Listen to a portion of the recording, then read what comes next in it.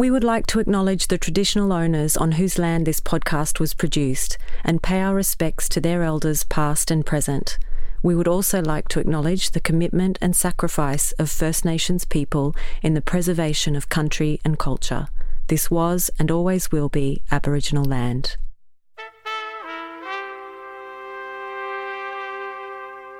Welcome back for another episode of Creative Responders in Conversation, our monthly interview series where we hear from people on the front lines of the arts and disaster management sector as they prepare, respond and recover from disaster. Today's guest is Melissa Lubke. Melissa is an artist and she's also currently undertaking her Masters in Art Therapy at MyCat. I first became aware of Melissa's work through her striking installation project called The Lacrimatory, which is a kind of experiential grieving booth. So I was really thrilled to have the chance to hear more about the process behind that work and Melissa's other projects as an artist working with communities around themes of loss and grief. Melissa has been so generous to share her personal story with us in this episode, and it was a real pleasure to hear how her work and her evolution as an artist balances the individual and the collective so very powerfully. Please enjoy my conversation with creative responder Melissa Lubke. So welcome, Melissa. Thanks for joining us today. Thank you, Scotia. It's marvellous to be here. Thank you. I'm speaking from the lands of the Yarrawarrah Turrbal people here in Meanjin, Brisbane. Where are you today? I am from Cunnamulla, which is in the West Tamar of Launceston in La Trobbita, Tasmania. Crisp today? Yeah, the sun's poking through, but it's raining and cold, but I love it. Beautiful country. Melissa, as you know, I became aware of your work through a mutual acquaintance of ours and was particularly very interested in the powerful community focus of the arts projects that you've been working on in recent years. And we'll talk about a few of them later on, but I know you've had a long career as a graphic designer and worked in many creative fields. It's only in recent years that you've come to identify yourself as an artist, which is a kind of interesting sensibility of self that is often common in a lot of people. But this transformation for you seems to have come through from very big life changes and deep personal tragedies. And I'm wondering if you might be comfortable to share a bit about that transformational process for you and how arts has supported you to find meaning in this challenging time, like all times of challenging, but we're in a kind of space of compounding impacts at the moment, aren't we, socially as well as individually? Yeah, it's been a bit of a journey. Yeah, as you said, I have been in more of a corporate world, advertising and marketing and doing graphic design work and working for myself.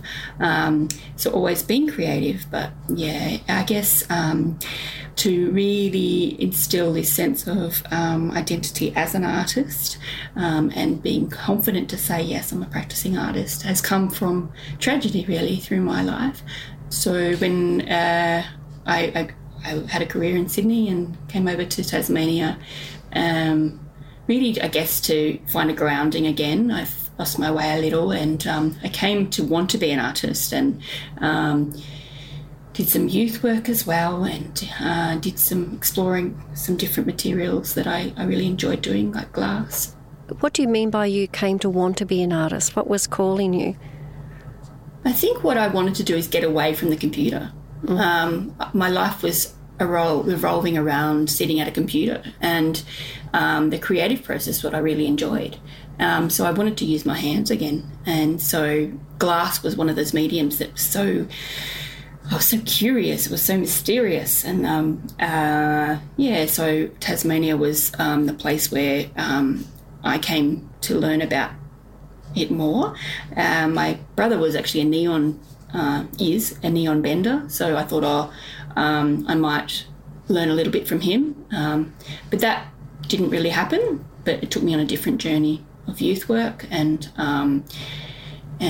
learning my own glass practice, warm glass, through the university here. And I ended up being in a community called Poetina, which was a place where they did actually do blown glass as well. So I wanted to learn a bit of that. That didn't happen either. So each time I sort of think I wanted to go a particular direction, it sort of took me in another direction. That's lovely. They have an arts community there, arts colony, and I learnt to sort of be a little bit more comfortable with the idea that I'm an artist, still trying to find my way. I was volunteering. It's basically a youth organisation that help young people, and I was volunteering for that year, just giving what I could to the work, graphic design work and things. But it was around about that time that I met my husband outside of that area, and he was on a bit of a fork in the road with his life as well. So met him, and it was lovely, and we got married soon after, and started having kids and found a property. He wanted to go back to his farming roots, so we got a property and started to develop that property as well. And I was pregnant with our third child, and it was about that time when he tragically had a motorbike accident on the road. And so myself and my boys were at a bit of another fork in the road, a bit of a curve in the road, I guess. And so I was only about 10 weeks pregnant, I think, when it happened. So 10 and a half or so. So he knew that we were pregnant, which was wonderful. But I needed to tell the rest of our friends and family, and because we'd had some miscarriages before that. So very conscious of not advertising it too soon. So yeah, it was a bit of a culmination of a lot of emotions in one. So trying to take care of my own body, and at the same time wanting to know where he was at. And unfortunately he didn't last the night, and so we had to say goodbye to him in the morning. So that was, a moment of what's next. He was my grounding space, I guess. He was my muse. He kept my feet level. So I think I needed to get in touch with him as any way I could through that shock. So I took a couple of days before I went back home. Was staying with friends, and then luckily, beautifully, my children were looked after. They were 4 and 6 at the time. And when I finally was brave enough to go back to the farm, I said to my father, he came up, Mum and Dad came up to stay and look after the kids as well, and I said, can you please teach me how to use his angle grinder, please? Which was kind of a strange thing to say when you've got a funeral to organise. But we were in the process of preparing the farm for a place for people to come do creative work. It's about basically a retreat, enjoy the fruits of their labour. We were going to have sort of community on that place, and he and I were doing up like a workman's hut, and it was covered in rusty metal, and it was full of junk from the previous owners. And that idea of renovating this space was really exciting, that we could work on something together. We didn't often have a lot of time together because he was working full-time in his day job, and then he'd come home and get the farm happening. So I was looking after children and most of the time. So to work together on that was really precious. But so the angle grinder, I wanted to cut up the pieces of metal that were shedded off that workman's hut. There's something very beautiful about that instant outcome of activity like that, having the saw in your hand and seeing the kind of control and capacity to have action. There is something around that process of making that is very functional, about finding hooks or stability in a place which is very loose and unconnected. Yeah, and particularly his tools. The tools were his, for me, they were a symbol of his providing for us. And there was that element of how are we going to survive now? We haven't got someone bringing in the money. And the tools were precious. They were these good tools. I felt a little bit sort of cheeky using them because, you know, they were his precious tools. They were good ones. But also his hands, I can't forget his hands, his strong hands that held us. And his hands were all over those tools, and it almost like I was holding his hands again. So to use that angle grinder to cut some metal, and Dad teaching me, you know, it was a beautiful moment of connection with him too. He was just dumbfounded. He said, "He's left you with a lot of work, honey." And I said, "Well, no, I think he's left us with a lot of work, you know. We're going to do this together." So not knowing how to manage what was become of this farm. So that was an instant working of, I wanted to enter the Glover Prize at the time, and whether it was going to get in or not, it didn't matter. It was a deadline for me, and the deadline was in the next couple of weeks. So even though I had a funeral to organise with all my friends and family, this was really important to get out this process. And so what it ended up being a memory of the last moment, the joyous moment we had. We went up to the Bay of Fires, and I can't remember even having a swim with him in the time that we were married because we had the children. And beautifully, it was a moment where we were duck diving in this water. It's not often that we could get actually fully immersed in water without a wetsuit, and this was a particular time. So it was a magic moment, and this memory of him just duck diving underneath the waves, and I really wanted to solidify that using materials that we were working with. And so I actually hadn't done a lot of art in the time that we were married. There wasn't time, really. So it was just so precious, you know, that his tragedy gave me that time. People were at the ready to help and say, what can we do? So it allowed me that space. I think, community is so important through tragedy, to be able to see one's needs, and for me to actually verbalise, actually, I need to do this. Do you mind if you can watch the kids? I could actually say yes. I find it very hard to actually ask for help, but in that moment, probably for a good 6 months, I was able to just say, I'm able to do this, I'm allowed to. So giving myself permission to say I'm an artist. It's extraordinary, isn't it, that process of self-permission tends... That's right. Such a holder, such a blockage, really, for so many of us. For sure. And why? Why do we give ourselves that sort of... why do we put that barrier up? So, you know, I'm grateful. Of course, I would want him back in an instant, but I'm super grateful for the opportunities that has come, you know, from Beauty from the Ashes. And a lot of my work now is to help others to see that, yes, sometimes life throws you a curveball, but how can we see the beauty in this? Not just constantly looking in, you know, on the positive all the time. Everything's fine. Rose-coloured glasses.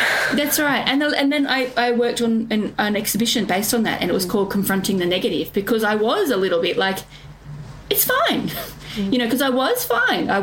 I have my faith, and that was holding me.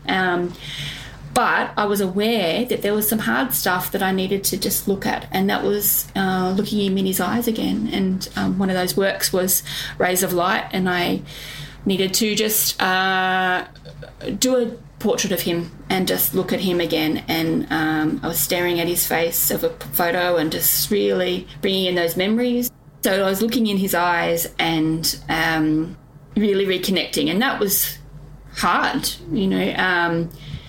And I felt to just dribble the paint that we usually use for renovating, typical house white paint, and dribbling it until, you know, he appeared. And then I really felt, for me, it's the Holy Spirit, that's my faith, just telling me to just keep going and obliterate the board. And that moment of, but it was looking really good. But this sense of letting go and obliterating it, and it was just covered. And it was a beautiful process of just letting go. And I thought, okay, well, is that it? And then I really felt saying, just let it dry and I'll show you tomorrow. And beautifully it dried, and once again I got his tools out and I started drilling the portrait again. And he arrived again, this sense of, yay, I see you, but it wasn't the same form. It was this almost decaying form. But as I was drilling, and then I held it up to the light, and the light was coming through. Oh, my goodness, these stars, these shining stars, this beautiful process and therapy that I was giving myself of letting him come, let him go, let him come, let him go, and being okay with it. Okay, that grief is never going to go away, but working through that. And I thought, wow. And then looking at the shavings that were left on the floor afterwards, the drill sawdust, and to be able to do that, there was a young teenager that I never would have thought would have been the person to care for my kids, but she said, can I help? Can I look after the baby? It's making me tear up now, because new growth everywhere, and she found her place, and she ended up that took her on a direction. The baby at that stage, Jonathan, was probably so maybe he's breastfeeding age, so probably 6 months or so, a bit longer. The connection between us two was just gorgeous. Well, giving over and giving space for a relationship opens up so many opportunities, doesn't it? Oh, yeah. And so people can know how to help, how can I help? And that's really hard sometimes when you're in a hole. I get in a hole a lot, and I don't know. My mind is so foggy, I can't work out how. Can you just work it out for me, But those moments were just... the clearing of the fog was just so precious, of people recognising. But I think, what it was is they were recognising in themselves what they could actually do. There's something about that sense when a trauma is individual comparatively to a community trauma, and both have a similar process, and that idea of finding your space again, or being able to come through with some clarity about where you sit. So one of your projects that was really born out of this time, and I think beautifully explores that process of grieving, and it's a kind of powerful work because it connects the individual grief to a broader community grieving. Could you tell us about the Lakamotori project and how you came up with the idea and what form it kind of took in its first iteration? So when I was working through my grief through little projects, when there was time, I had the opportunity to put it together into an exhibition, and I really felt, and I was doing all this, putting all the pieces together, I thought there's something else. It needs to be a participatory experience. It's not just about my grief. This is about grief in general, and a lot of my heart anyway has always been to be there for others. I wanted to really find and work on this installation that could, when they're in that space of sharing my grief, it inherently, it's like going to a funeral. It brings up feelings of your own experiences.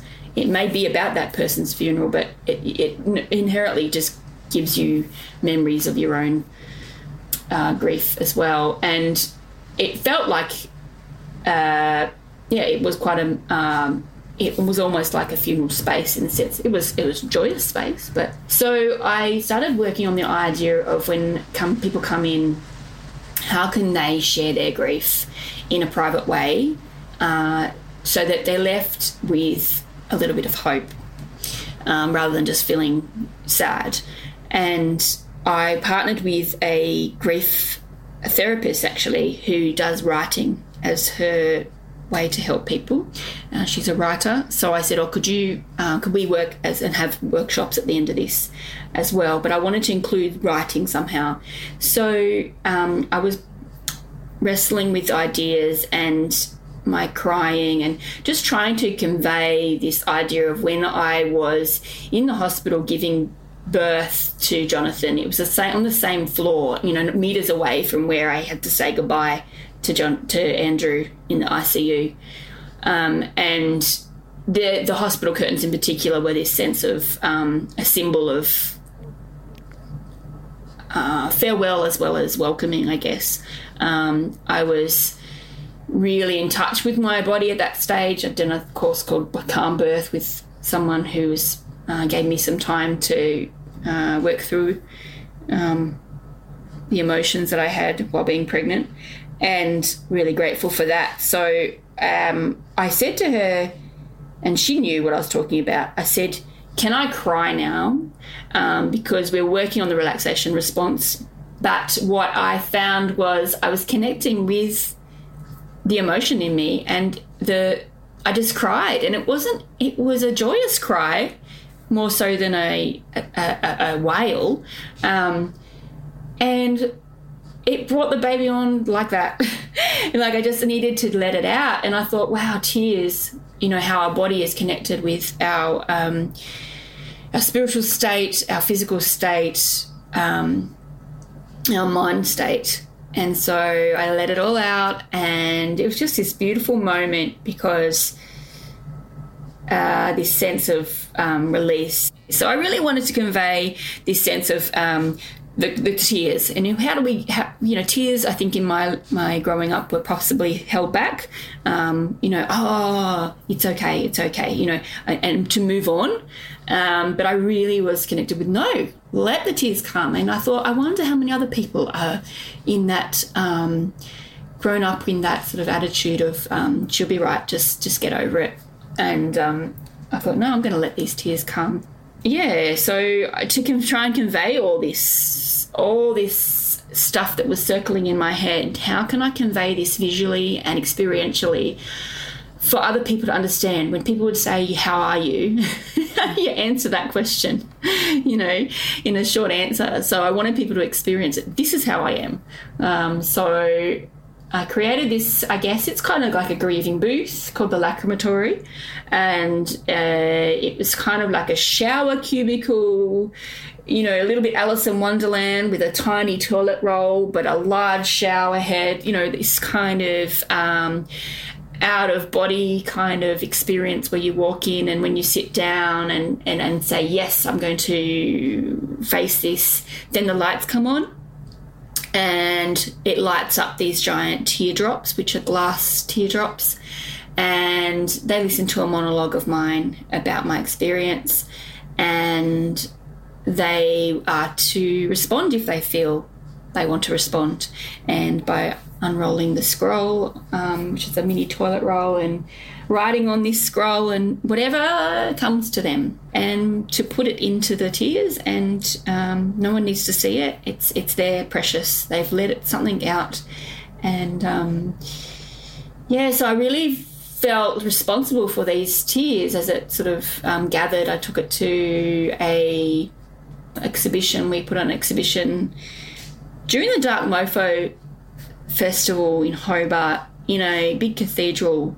We wanted to just offer some more light in that, and people wandering around the city and experiencing, well, we felt it was quite a heavy load, and I thought, no, there's so much more hope in amongst all this. So it was beautiful. People would wander in to this giant cathedral and be in that sense of reflection and wonder, and then they'd come across my Lacrimatory and be curious, and I would welcome them and say, would you like to step in?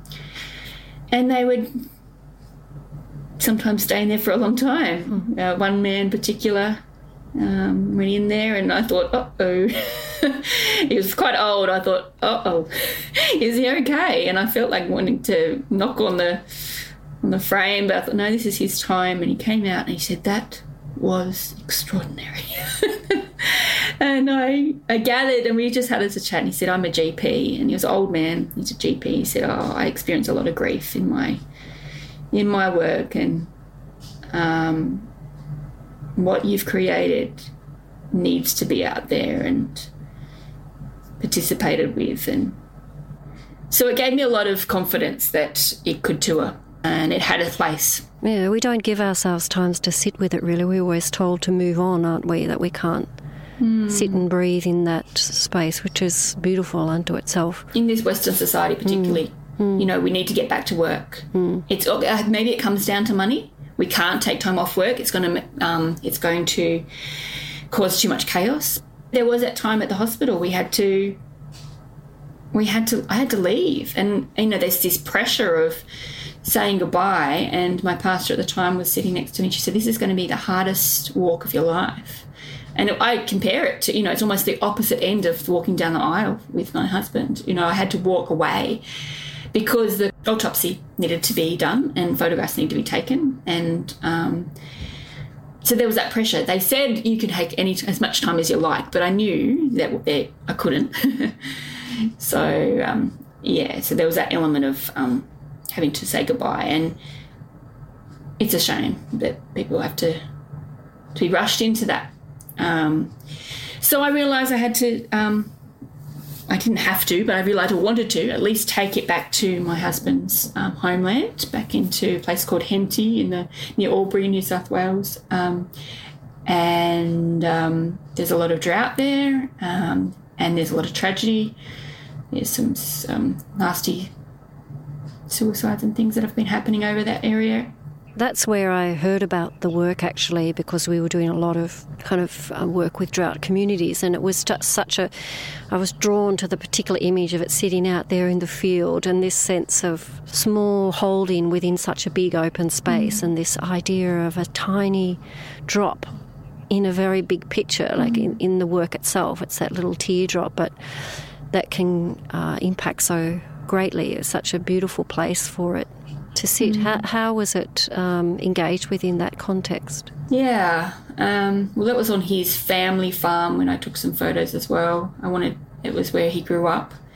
So it was precious in itself to go back to stay in the house that he grew up in as a little tiny boy. It was still in the family, which was great. So I was able to revisit family, which I hadn't met before, which is lovely.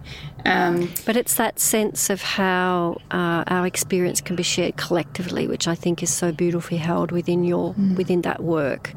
Like how can we as a community recognise and kind of give time, but also to what's the word? It's a kind of an acknowledgement process, isn't it? That we have this shared process of grieving. We do it differently, and at the same time we do it collectively. That's right, yeah. And I think, and that's what I wanted to really give to the community, a sense of here's an opportunity if you would like to grieve in a way that you know, together. I'm aware that rural communities are very different to city communities, and they are very good in a sense of getting together. You know, they can do a good shindig. And Henty in particular, I was really impressed with their community spirit. And I was a little bit conscious of, is this too contemporary? Was it going to be understood? Well, grief is a very part of our human nature, isn't it? There's a commonality in that. So understood, because we all experience it. And I think I just wanted to get people, or want to help people to get to that state of it's okay to grieve. It's a private space in a public space.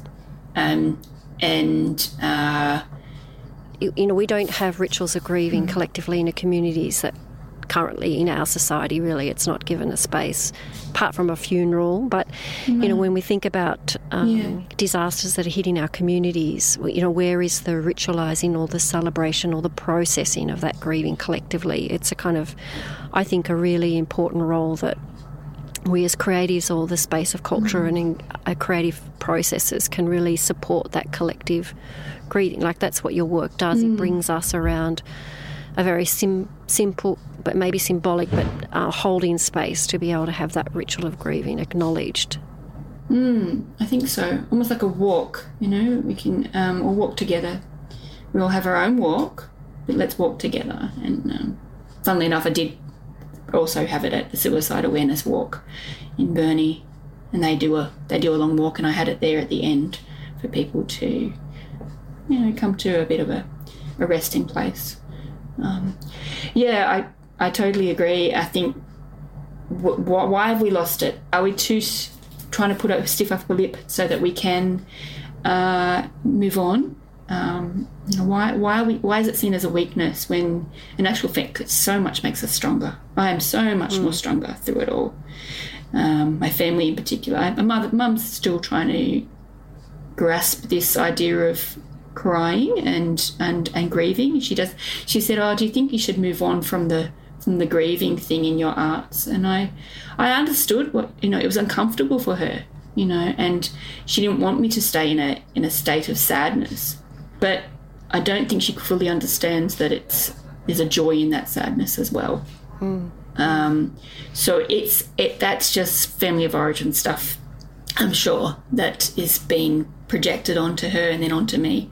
So I'm glad that I can rise above it and let pass it on to my boys that it's okay. We can bring up the sad stuff again. It's hard, but find the right space to do it. Often and acknowledge it's part of our skin, isn't it? It's part of our skin, our experience of life. Yeah, it doesn't have to be a death. Yeah, but it's also grieving the things that are important to us. You grieve because something has value in your life. So if we think about it in the context of the communities in drought or the communities impacted with floods here at the moment, we're grieving loss. We're grieving loss of the landscape and the things that we held that we thought were solid. Yep. That notion of safety and sense of predictability and all those things which we take for granted until they're shaken up. That's right. It's almost like stepping onto a boat that's, with your eyes closed and it's shaky. And, yes, you may be in a boat, but that water is not keeping you very stable. And how can you find that stability within that? Yeah, so sharing this process is a kind of participatory way of opening up these conversations in community. We'll go back to what you were talking about earlier, your Ray of Light, your Rays of Light project. That was done in partnership with Men's Shed, wasn't it? Can you tell us a bit about that, how that came about? When I went, I thought, well, I want to take this Lakamatori back to his hometown. I got in contact with the Health Advisory Committee, and they said, "Oh, we've got a grant to help with mental health." And I said, okay, well, why don't we explore how we can make use of my time there? And I asked, where are these? Where are the weak points? What's getting missed? Who's getting missed? And the farmers, the men that are holding the stock, the men that are holding their families, and the pressure. So I said, well, I guess can we do something with the Men's Shed there? And that was very much taken up. And so I thought, well, I've experienced my husband's tools in a way that I never thought I would.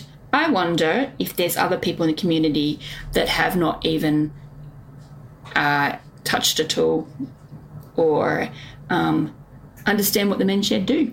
And so I really wanted to have this interconnected community conversation. So see whether other people could come into the Men's Shed as well, in conjunction with the men that are already there. And there was a lot of grief there. There was wives that have passed away. There was farms that have been lost. There was babies that have been lost. And I took the Rays of Light concept and invited people to send me photos of their loved ones or things that they've lost, and I would create a bit of a template for them. I can drill freestyle, but I'm aware that that's a skill and a gift that I've been given. So to help these people, I was basically a bit of a template of and they were to drill it on a communal sheet of metal, drill their loved one's faces into this sheet of metal, and it would become a community installation in the town. And just the coming together, I think, was special in itself, that they had people in there that probably had never set foot in the men's shed before, even though they knew it was around. They had little ones, and they had little kids, and working with their grandpas. They had women finding their space, I guess. But most importantly, the men felt that the men that were part of the men's shed felt that they could give something too through this process. So I was really honoured, actually, to be able to work in that space. And then we had the lacrimatory outside there as well, in between. They wanted to had some mental health speakers come and just share some access places that people could come to if they needed. And the tools were given to them as a gift at the end. So, it had a really, really positive impact on lots of areas, I think. Yeah. So from your work across all of these projects, you've been inspired to embark on your Masters in Therapeutic Arts Practice. Can you tell us a little bit about that and where you've got so far in that next little journey, and why you thought it was important to bring that kind of new learning into your space, into your practice? Well, I think it came about, intuitively I seem to do a lot of it anyway. So I was sort of doing things in the community and with other people, but I really want to be informed, and I wanted to be informed academically as well. I didn't want to go back to graphic design. I didn't want to be on the computer again. I didn't want to be restricted. So, and it occurred to me that I could actually have a career in doing this, and that's art therapy. And I didn't actually understand what art therapy was.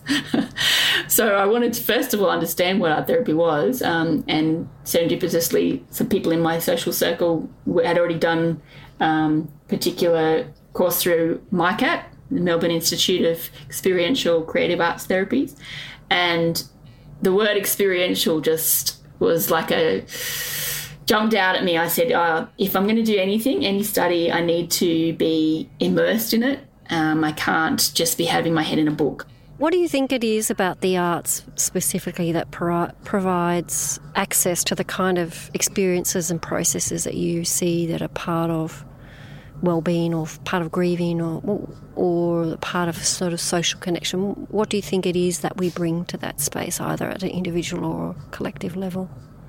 I think no matter how creative one thinks they are, and a lot of people say, I couldn't draw something for the life of me, there is inherently something in us that needs to express.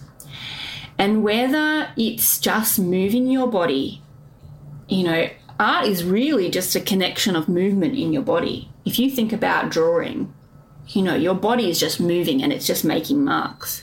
If you think about making a sculpture or a pot out of clay, it's just your body expressing what it needs to express. And sometimes it's a beautiful thing that comes out. Sometimes it's not. Does it matter? It's the expression that's important. And you think of an instrument being played, once again, it's just movement of body. For your body to get connected with the space in your spirit, I would call it. Whether you're spiritual or not, I would say it's a piece of it. It's your soul, it's your spirit. It's the part of your body that you often don't connect with. It's the same part of your body that when you can sit still and visualize something or just breathe. It's when you get anxious. It's like, I am here, I'm alive. And so it's a connecting with the aliveness of yourself. And often in that state of disaster or grief or anxiety, we lose total connection with who we are.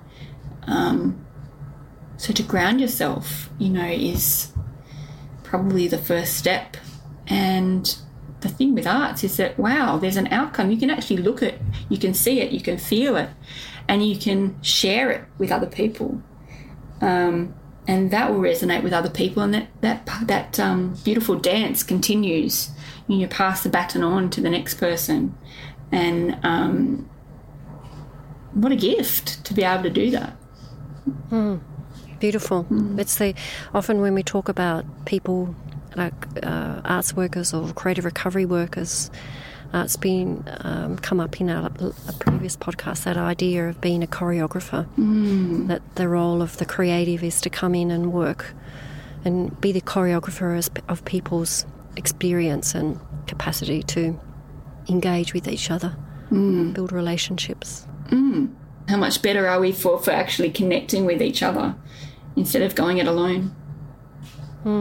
Well, we never are, really, are we? I think that refers back to what you're saying at the beginning, that we can, if we give over and open opportunities for people to support or to help or to connect or offer, so much more richness comes out of it for everyone. For sure. Oh, the warm and fuzzies. Yeah. Thanks, Melissa. It's been a lovely conversation, hearing a bit more about your work. Or what do you see as being next steps for these pieces, or for yourself, really? I mean, the connection of your studies moving forward opens new opportunities. Yeah, still asking what direction. I just keep on putting my hand up to say, do you need help? Not to the point of rescuing, but to more just say, here's what I have to offer. So just going to be working on something this week with community, with teens, and mirroring their work. We're going to be doing a mural on a clear perspex, and I'm on one side and they're on the other, and just watching and then mirroring their movements just to help them realise that they're seen. In terms of the lacrimatory and the tears, oh gosh, it would be lovely to have them installed somewhere permanently. I think it's doing it in an injustice than being in my my workspace and all boxed up. Touring again, or touring more. Maybe we can work. Yeah, I think I need to listen also to what's real, and I have got 3 children that need me. So that's why community is so important, for someone else to say, hey, can we take this up? I'm happy to let go of my baby. Yeah, so if anyone's out there that would like to have all these beautiful tiers installed on their ceiling in a place that needs that hope, please contact Scotia. Yeah. What a beautiful offer. Thanks, Melissa, and we wish you really well for the rest of your studies, and looking forward to seeing what other projects that evolve in the future. I'm looking forward too. I don't know what they're going to be, but I'm looking forward to it. So if people would like to engage with you, where might they find you? My website, melissalubke.com, and Facebook. I also run creative retreats, so in Launceston. So if you want to come down for that, pretty much that's the best way to contact me. Fantastic. Well, thanks so much, Melissa, for joining with me today, spending a bit of time. Thank you, Scotia. It's been an honour. Thanks for joining me for Creative Responders in Conversation, and a special thanks to Melissa for taking the time to share her story with us today. We'll include links in the show notes to Melissa's work, and you can also check out our Instagram and Facebook for images of the projects we've discussed. All of our episodes and transcripts for each one can be accessed at our website, creativerecovery.net.au. This podcast is produced by me, Scotia Monkovich, and my Creative Recovery Network colleague, Jill Robson. Our sound engineer is Glenn Morrow, and original music is composed by Mike Esquire. Thanks again for listening.